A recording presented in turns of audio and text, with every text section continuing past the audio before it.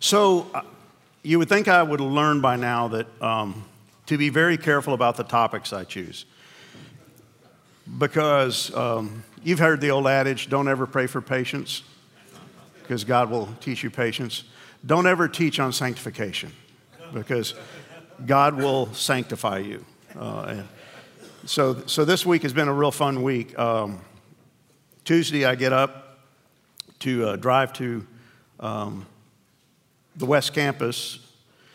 This was actually Tuesday at 5, so this is the second time to teach out there. So I leave here, get in my car, and my AC stops right as I get on the freeway, and it's stop-and-go traffic. So for 45 minutes, in the heat of the day, I have no AC, and I'm not happy. I'm just not a happy camper. I'm pouring sweat. Why is this happening? I can't believe this is happening. How much is it going to cost me? And so by the time I get out there, I'm drenched. And I walk in, and the first guy who sees me goes, "What, do you not have AC?"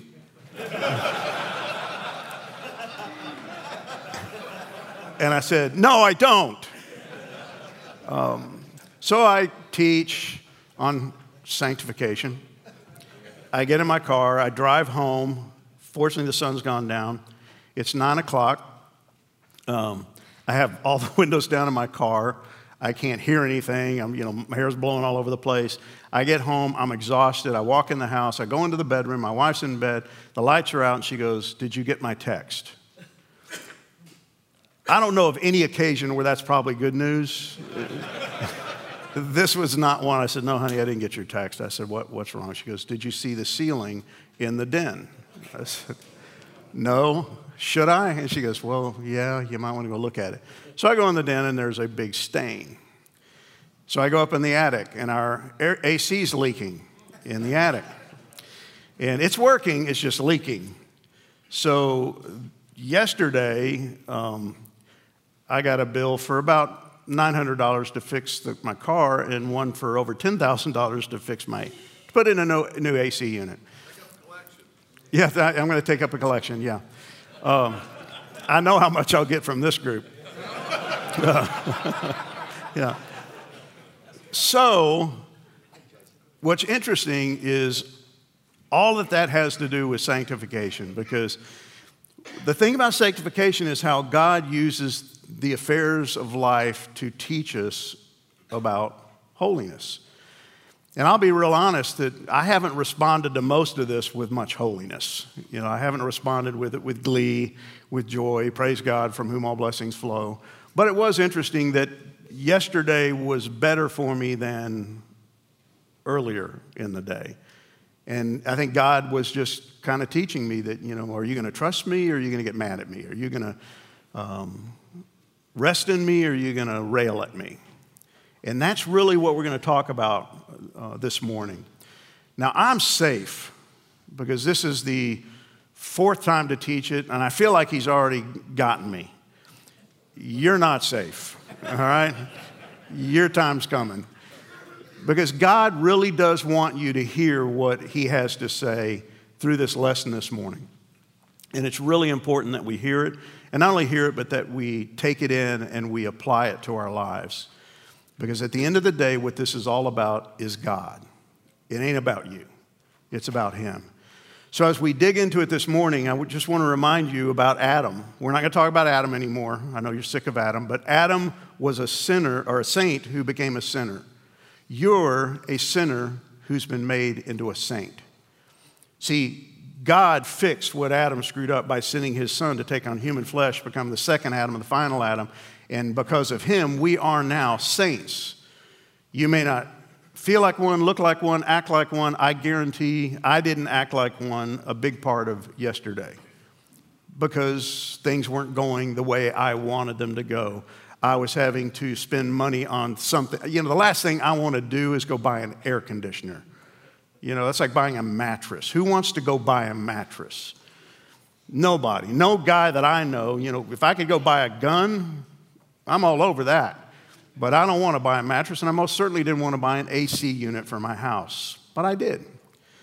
So you're a saint, I'm a saint, we've been made a saint, we've been transferred from being a sinner alienated from God, at enmity with God, apart from God, and now we're a saint. But what is that? We talked about this week one. It comes from the word hagios, where we also get the word hagiosmos, which is sanctification, holiness. You're a saint. You're holy, consecrated, set apart by God. You belong to him. You are his property. You don't belong to you. You belong to him. And I love what Thayer's Greek lexicon says. It means set apart for God, to be, as it were, exclusively his. And that's really hard for us to grasp, that I do not belong to me. Everything about me belongs to me as far as I'm concerned, except the money that now doesn't belong to me, that now belongs to the AC company, which is what makes me mad. I'm having to give up what I think is mine, but it wasn't mine to begin with. Everything about me, because of salvation, belongs to who? It belongs to God. We're exclusively his. It goes on and says, just as the Israelites claim for themselves the title of saint, because God selected them from the other nations to lead a life acceptable to him and to rejoice in his favor and protection, which they did not do, so this appellation, this designation, is very often in the New Testament transferred to Christians as those whom God has selected out of this world. You have been selected out of this world. Well, wait, Ken, I woke up in this world. I live in this world. I work in this world. I have to deal with this world. I had to deal with this world. Broken air conditioners, having to get a car fixed, just the inconvenience, all the things that go along with it. When I took my car into the shop to get it fixed, I leave it with a guy and he says, we'll run a diagnostic and I'll call you with the price. Great. So I had to get back from his place to here, so I called Chase, who works with me, and I said, Chase, could you pick me up? Chase comes to pick me up. And I go out and I get in the car and I'm hot and I'm not real happy and I said, turn on the AC. It doesn't work. It's like, God, curse you. And it didn't. So we drive from there back to the church with no AC. It doesn't pay to work for me either. It's catching. So you've been pulled out of this world. Here's what Jesus Christ prayed on the night he was betrayed. Now, think about this.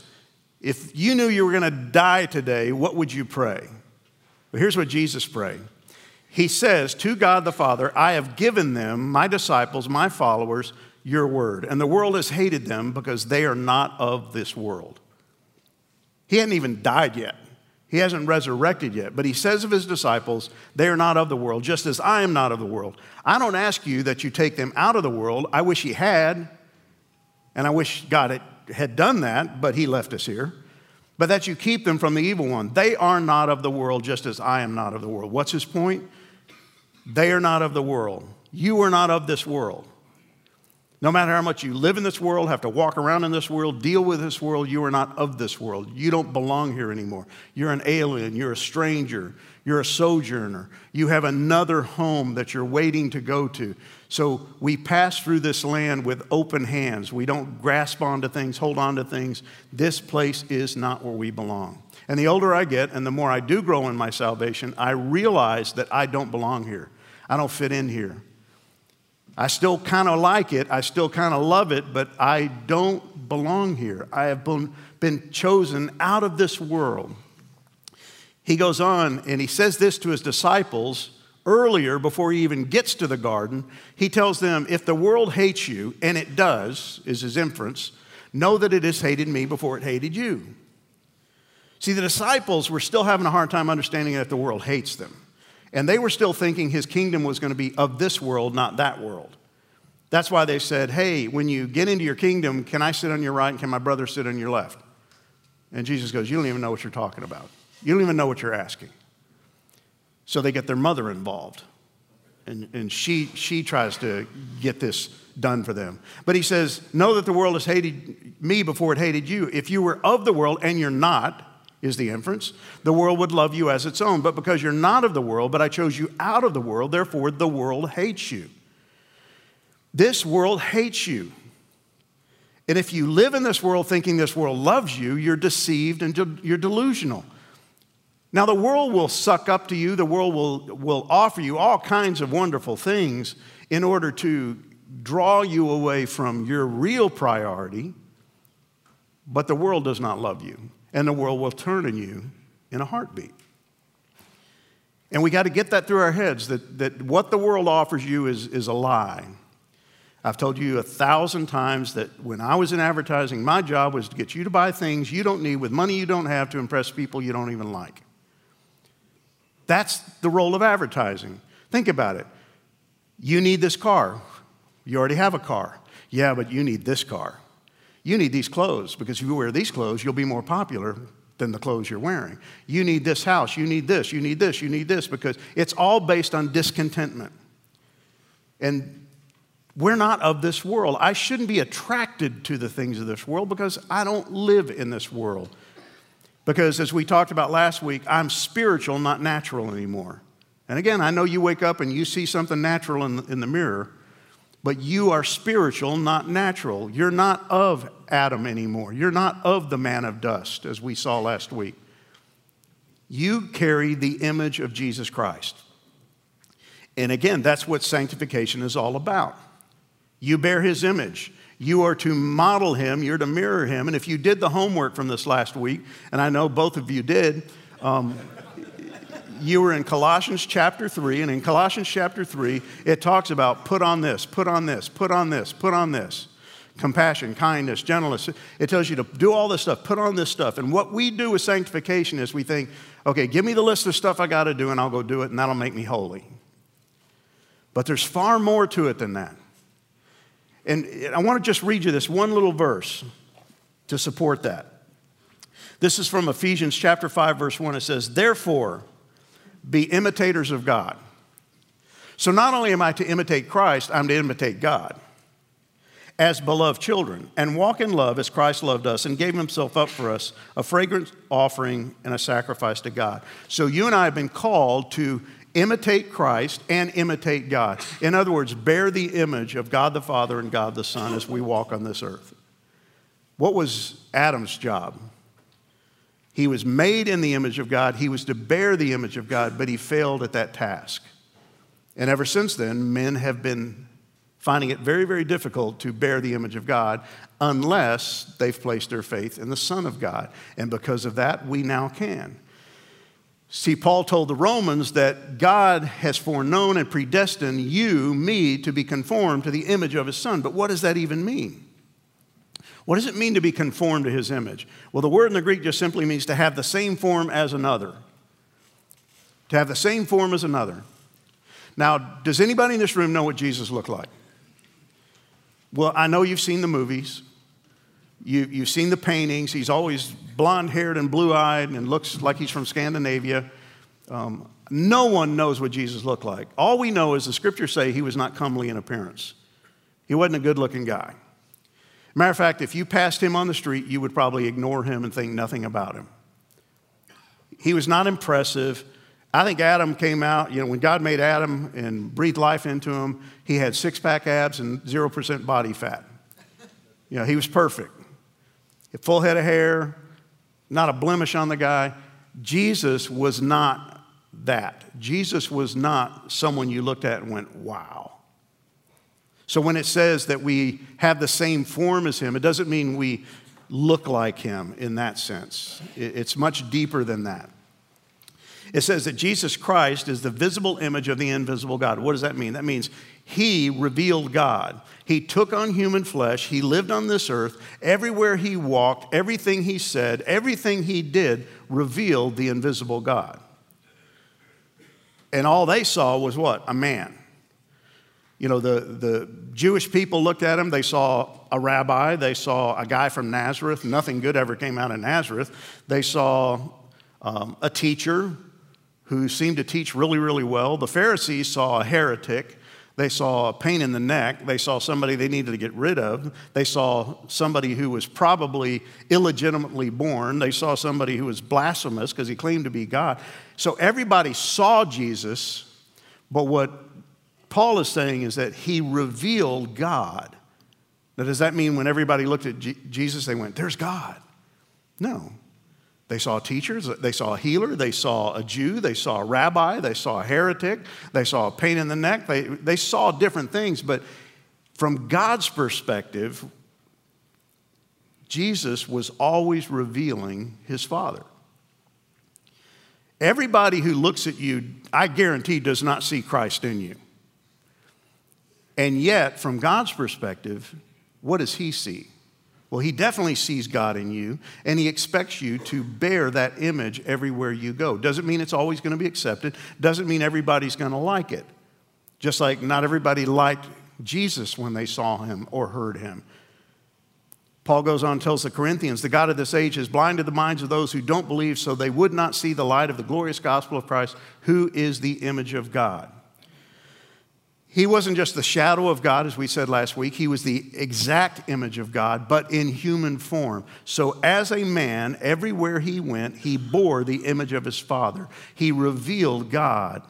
So we are to be conformed into that same image. But there's far more to it than just activity or actions. And when we think about sanctification, it's almost always about stuff that you do. You remember years ago, there was that bracelet that came out, WWJD, What Would Jesus Do?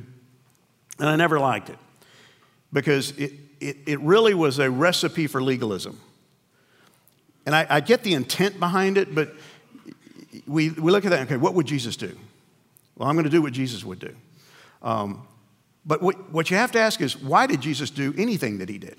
What's the motivation behind the action? See, we're action people. Just tell me what I'm supposed to do. Give me 5 steps to a better Christian life, and I'll do them for about a week. Then I'll be down to 4, and then eventually I'll get down to 1, and then I'll give up altogether. Tell me what I'm supposed to do. But why do you do what you do? What's the motivation? See, you have been predestined by God, according to Colossians. You've been predestined by God for what? To be born or to bear the image of his Son, to be conformed.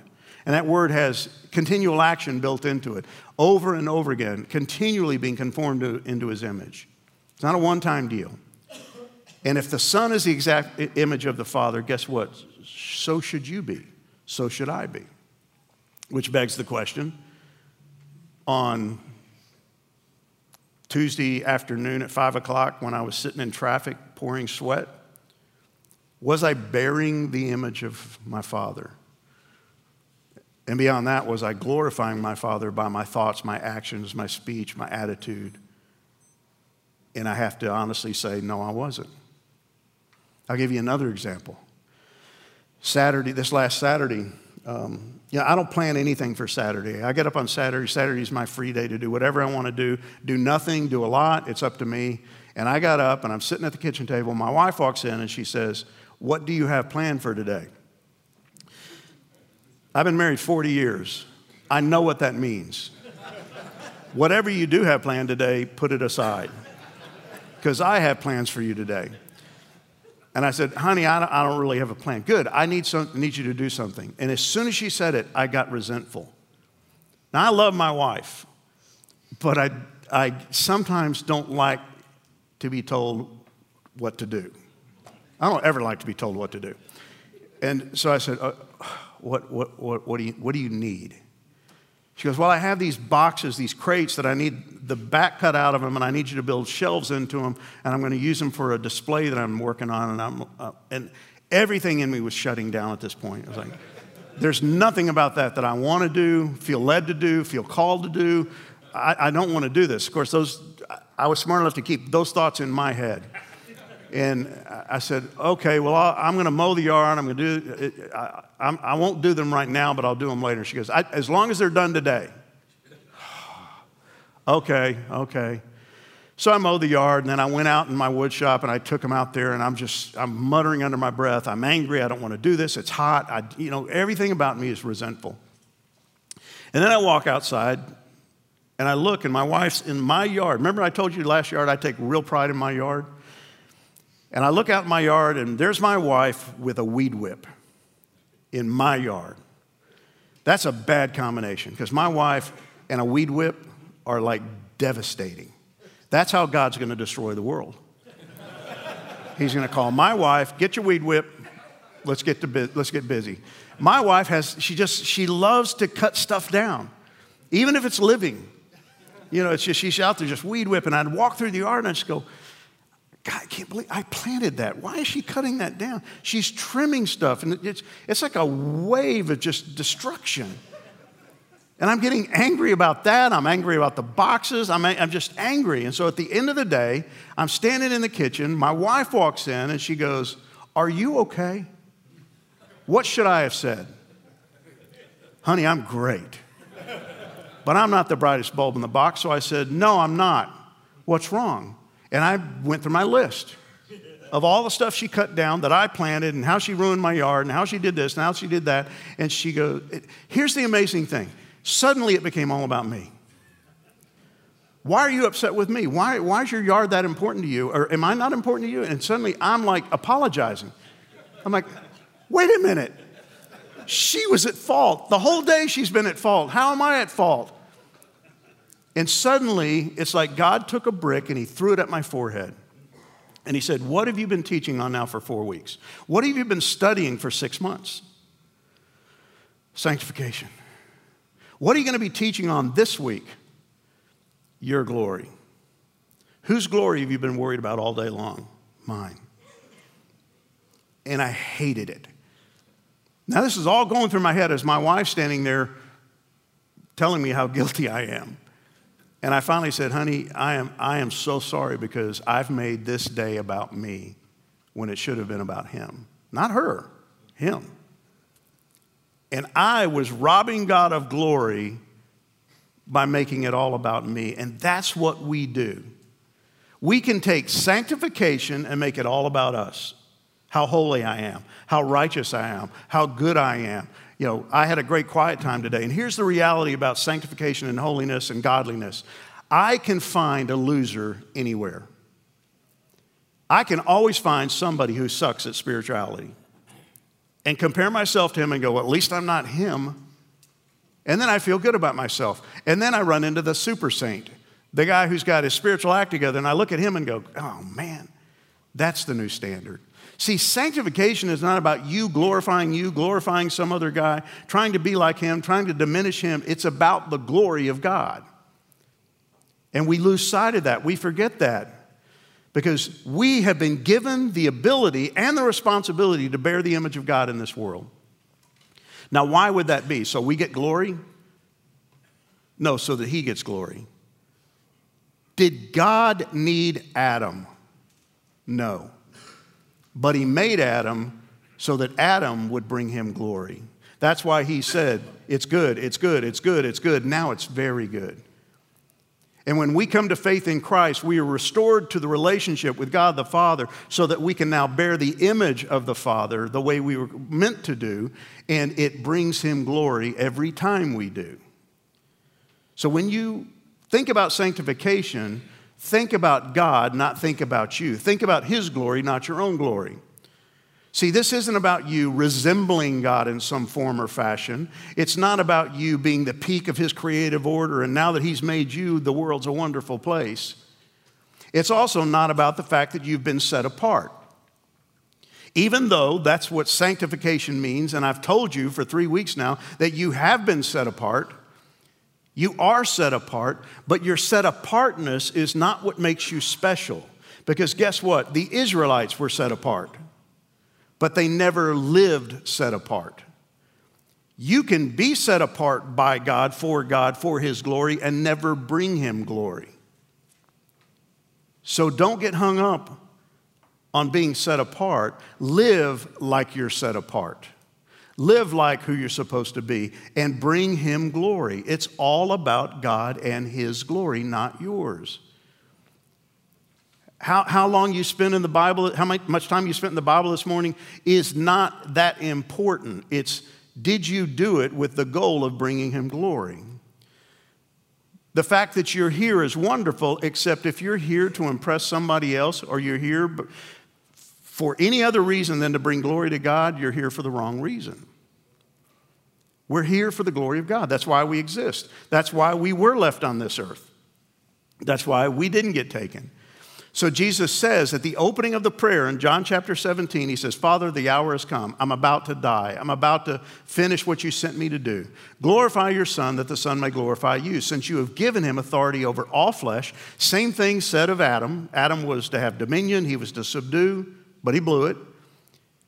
Jesus goes on, and to give eternal life to all whom you have given me. And this is eternal life, that they may know you, the only true God, and Jesus Christ whom you have sent. That's the essence of eternal life. Eternal life is not heaven. I grew up hearing from my dad and others that eternal life guarantees you heaven. And as a kid, I wasn't that sold because their descriptions of heaven were kind of lame. I don't know if I want to spend eternity there doing whatever it is you're describing. But see, what he says is that eternal life is not a destination, it's a relationship. It's God, knowing God, being restored to a right relationship with God and Jesus Christ. That's what it's all about. That's what heaven is all about. And so he says, I, Jesus, I glorified you on earth, having accomplished the work that you sent me to do. Now think about that for a second. How did Jesus glorify the Father? Through miracles? Yeah. Through teaching? Yeah. But really through just doing the will of his Father, which included, according to Philippians chapter 2, death on the cross. That was part of the equation.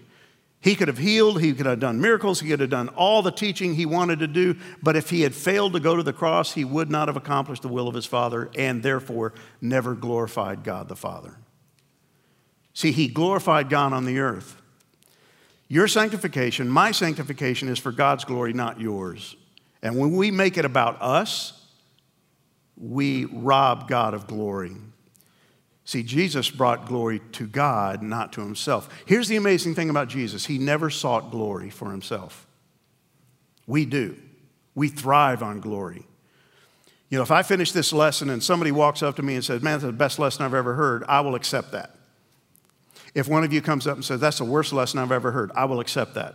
I prefer the former to the latter. But see, it's not about my glory. If I get up here and I teach according to what God has told me to teach, and I'm being obedient to God, and every one of you walk out of the room angry, I have to be okay with that. Because I'm doing it for God's glory, not my glory. And that's really hard, right? Because our flesh gets involved. But Jesus Christ brought glory to God, not himself. Listen to this. He says in John 5, he says, I do not accept glory from men. I don't even seek it, and I don't accept it. I don't need your glory, Jesus says. I know where my glory comes from. He goes, I don't even seek my own glory.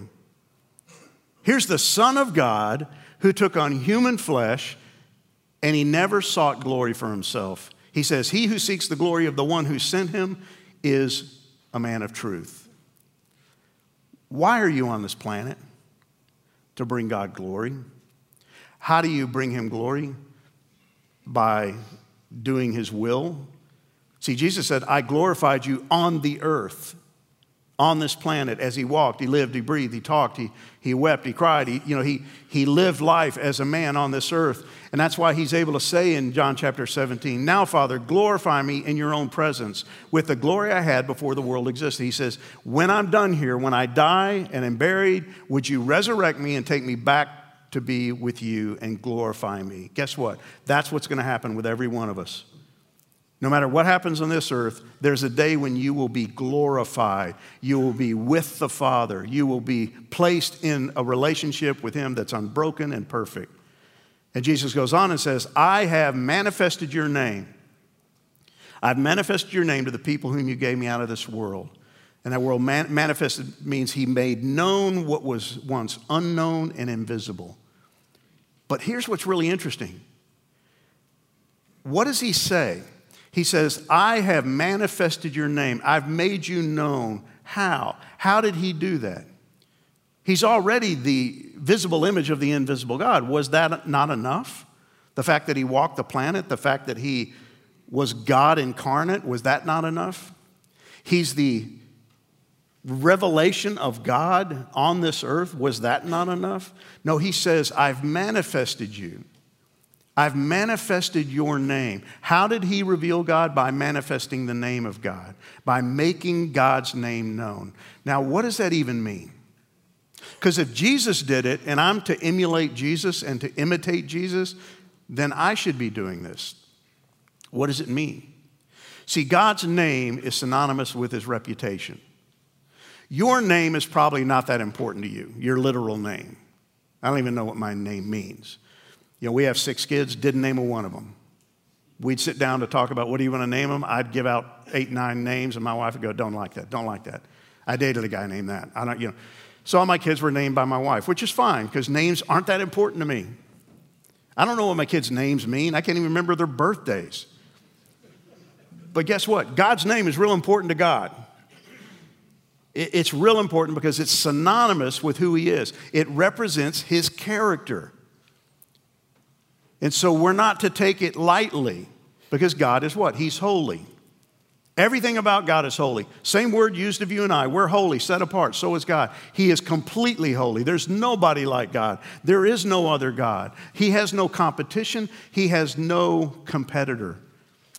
Thomas Watson, the great Puritan writer, says this: holiness is the most sparkling jewel of God's crown. It's the name by which he's known. So when Jesus says, I have manifested your name, what's he saying? I have made God's name known. He whose name is holy, I've made his name known. Now again, we got to wrestle with what does that mean? What does that look like? How does that apply to you and me? How does that reveal God as you and I live our lives on this earth? You bear his name. See, how did Jesus reveal God? He says, I revealed you, I made known to them your name, your character, your reputation by the way I live my life, by being obedient, by doing your will. And he says, I'm going to continue to make it known, even to the point of death. Even on the cross, he was making the godliness, the holiness of God known to everybody who looked on him. That's why the centurion says, surely this must be the Son of God. By the way he handled himself. He didn't rail at the Romans.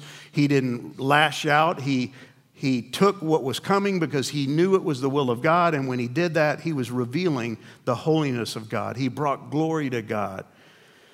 See, guys, when I get upset about the air conditioner in my car, or the heat because I don't have an air conditioner in my car that works, or I get upset at how much it's going to cost me to put new AC in my house, I am not bringing glory to God. I am doing just the opposite. And it's so easy for us to do. See, Jesus brought glory to God by what? By doing the will of God. By doing what God put him on the planet to do. By being obedient, living for God's glory and not his own. By reflecting the character of God in everything that he did, even on the cross. I'm telling you, if I was the one hanging on the cross, I would not be bringing God glory. I'd be cursing everybody standing out in front of me. I'd be angry. I'd be upset. I'd even be railing at God. I think, because I know myself. But what did he do? He reflected the character of God even on the cross, and he honored the name of God in everything that he did. Everything that he did.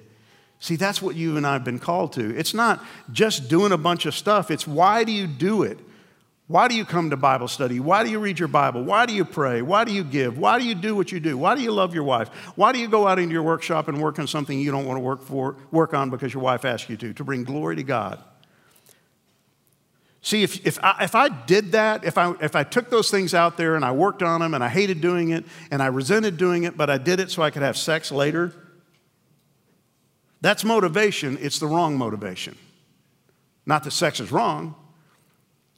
It's that I should be doing it for God's glory. I should be doing it for his glory and not my own. So again, what does all this have to do with sanctification? Everything, because you've been set apart for a purpose. You exist to bring God glory. Westminster Shorter Catechism says, what's the chief end? What's the purpose of man? Man's chief end is to glorify God. That's why you exist. God left you here. He redeemed you. He set you apart. He saved you. He sent his son to die for you. He's totally sanctified you, set you apart. You're righteous in his eyes, but he left you here. Why? So that you might bring him glory here. Heaven's a piece of cake. It'll be easy in heaven to bring him glory. Everything will bring him glory in heaven. It's here that it's a little hard to pull off because we have a sin nature and we live in a world that hates us. But we are here to bring him glory. The fall left man incapable of doing it, and Jesus fixed it. But even the Israelites, let's think about them for just a second. They were set apart by God, but they failed to honor his name. So here's what Jesus had to say about them. Ezekiel 36. I'm going to vindicate the holiness of my name, my great name. Why? Because you've profaned it among the nations, which you have profaned among them. You have profaned my holy name among the nations. They had been set apart to bring God glory, and they hadn't. Well, let's fast forward. Paul has a similar indictment against the Jews of his day. He says, the name of God is blasphemed among the Gentiles because of you. Now, that won him a lot of friends. But he's telling them, guys, you claim to be Jews, set apart by God, chosen people of God, apple of his eye, royal priesthood, holy nation, and guess what? You blaspheme God among the Gentiles. And those two words are important. Profane means to defile, pollute, or desecrate the name, the holiness of God by the way you live. Blaspheming is more spoken. It's the things you say, the words that come out of your mouth, to revile, to defame, and speak evil of God. Well, Ken, I don't do that. Yes, you do. I do. When bad things happen in my life, I tend to shake my proverbial fist in the face of God and go, why are you doing this to me? I don't deserve this. I don't need this right now. Don't you realize, God, we just finished paying for a wedding, and I don't have the money to spend on this? Don't you realize that, and I go through my list of all the things that he's done to me that I find are unfair? That is blasphemy. That is degrading, demeaning, diminishing the holiness of God by my actions, my speech, my thoughts. But the name of God is holy, and we bear that name. Everywhere I go, in every situation, in every circumstance, I bear that name, and I live on this planet to bring glory to that name. And I know that's a high task, and that's overwhelming for every guy in the room, but that's why you're here. That's why you exist. And I can do it because I have a relationship with him through Jesus Christ. See, I can do this. I can pull it off. I'm not Adam 1.0. I'm Adam 2.0. I'm of the man of heaven, not the man of dust.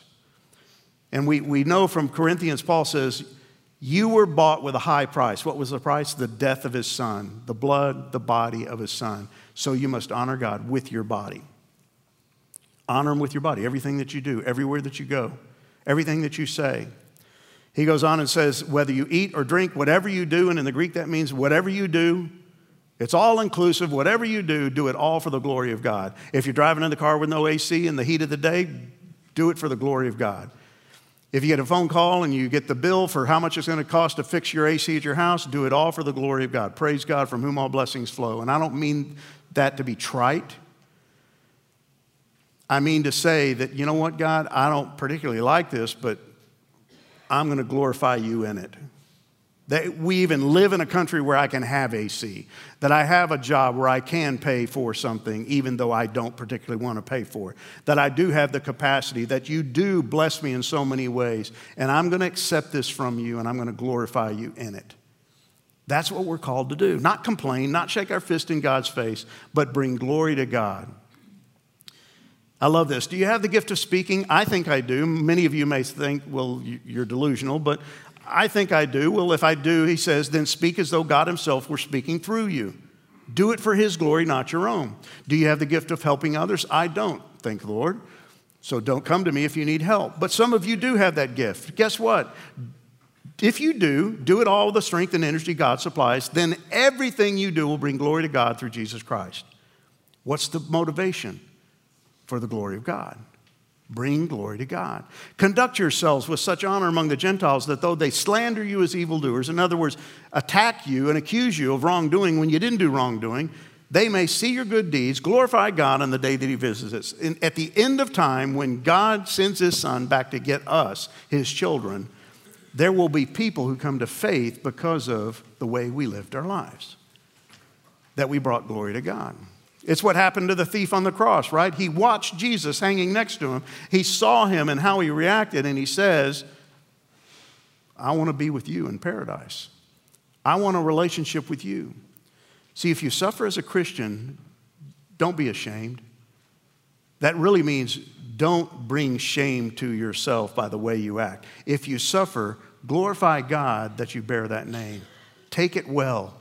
accept it as an opportunity to bring glory to God. So what's my chief end? To bring God glory. That's why he saved me. His name has a terrible reputation on this earth, mainly because of us, by the way we live, by the things we say. Yet we've been restored with the ability to bring glory to his name as his creation. See, God sent his son as a source of salvation. He's now made it possible for me to bear his name and his character in all that I do, everywhere I go. That's why, and we'll close with this, if you have been raised with Christ, and if you're in Christ, you have been, seek the things that are above. What does that mean? Put your eye on eternal things, not earthly things. You're not of this earth anymore. You're not natural, you're spiritual. Where Christ is seated at the right hand of God. Set your mind on things that are above, not on things that are on the earth, for you have died and your life is hidden with Christ in God. The AC in my house is not important at the end of the day. Yes, I like to be cool. But there are a lot of people living in a lot of places who don't even have water to drink, and I'm worried about the temperature in my house. There are people in the Bahamas who have nothing. They've lost it all, and I'm worried about the temperature in my house or how much it's going to cost me to fix the AC in my house. I need to set my mind on things above. That's why it says in Colossians, and you studied it this week, put to death, therefore, what's earthly in you. Look at the list. He tells us, compassionate hearts are to be put on. Kindness, humility, meekness, patience, forbearance, forgiveness. Put on these things. And if you're like me, what you do is you look at that list and you go, okay, this is what I got to work on. This week I'm going to be kind. I'm going to be more patient. I'm going to have peace this week. How's that working for you? See, without the proper motivation, this list will fail you every time. It's not what would Jesus do, it's why would Jesus even do it. These are all the fruit of the Spirit. It's produced by him, not by you. So I'm going to put on Christ. I'm to bear his name. I'm to bear his character. I'm to reflect his nature. I'm to reveal the glory of God through my life and all that I do. And do it for the Lord and not for men. For his glory, not for mine. Not to impress you, and not even to impress God, but to impress others with the glory of God. How great my God is. You're set apart because you're significant. Your sanctification reflects on God, not you. Your saintliness is a privilege, not a right. It's not a point of pride. It's all made possible by him, and God's glory is at stake. You know the problem with the world today? A lack of God's glory. And you and I are the means of glorifying God on this earth. So here's your 3 questions. I want you to talk about the ways in which you and I can bring glory to God by the way we imitate Christ. What are some practical things you and I can do that would bring glory to God, even today? How might we be guilty of making our sanctification all about us and not about God? Why would we be prone to put ourselves at the center of this great doctrine? And what I mean by that, guys, is when you make it all about you, how holy I am, how righteous I am, how spiritual I am, and here's the things to prove it, suddenly it's become about your glory and not about God's. Finally, take a second to look at Colossians 3, 12 through 17. It's that list we just looked at. What would it look like to put on those things, and what do they have to do with putting on Christ? His nature, his character, for God's glory. Father, thank you for these men. Thank you for your word. Thank you for sanctification. Thank you for the fact that we as fallen human beings have been made right with you so that we can bring glory to you with our lives. I know I don't do it perfectly, Father, but I know I have the capacity to do it more because of your Holy Spirit living within me, the Word of God to guide me, and the body of Christ to encourage me. Father, may we encourage one another around the tables today to bring glory to you with our lives, no matter what comes our way. And I pray this in Christ's name. Amen.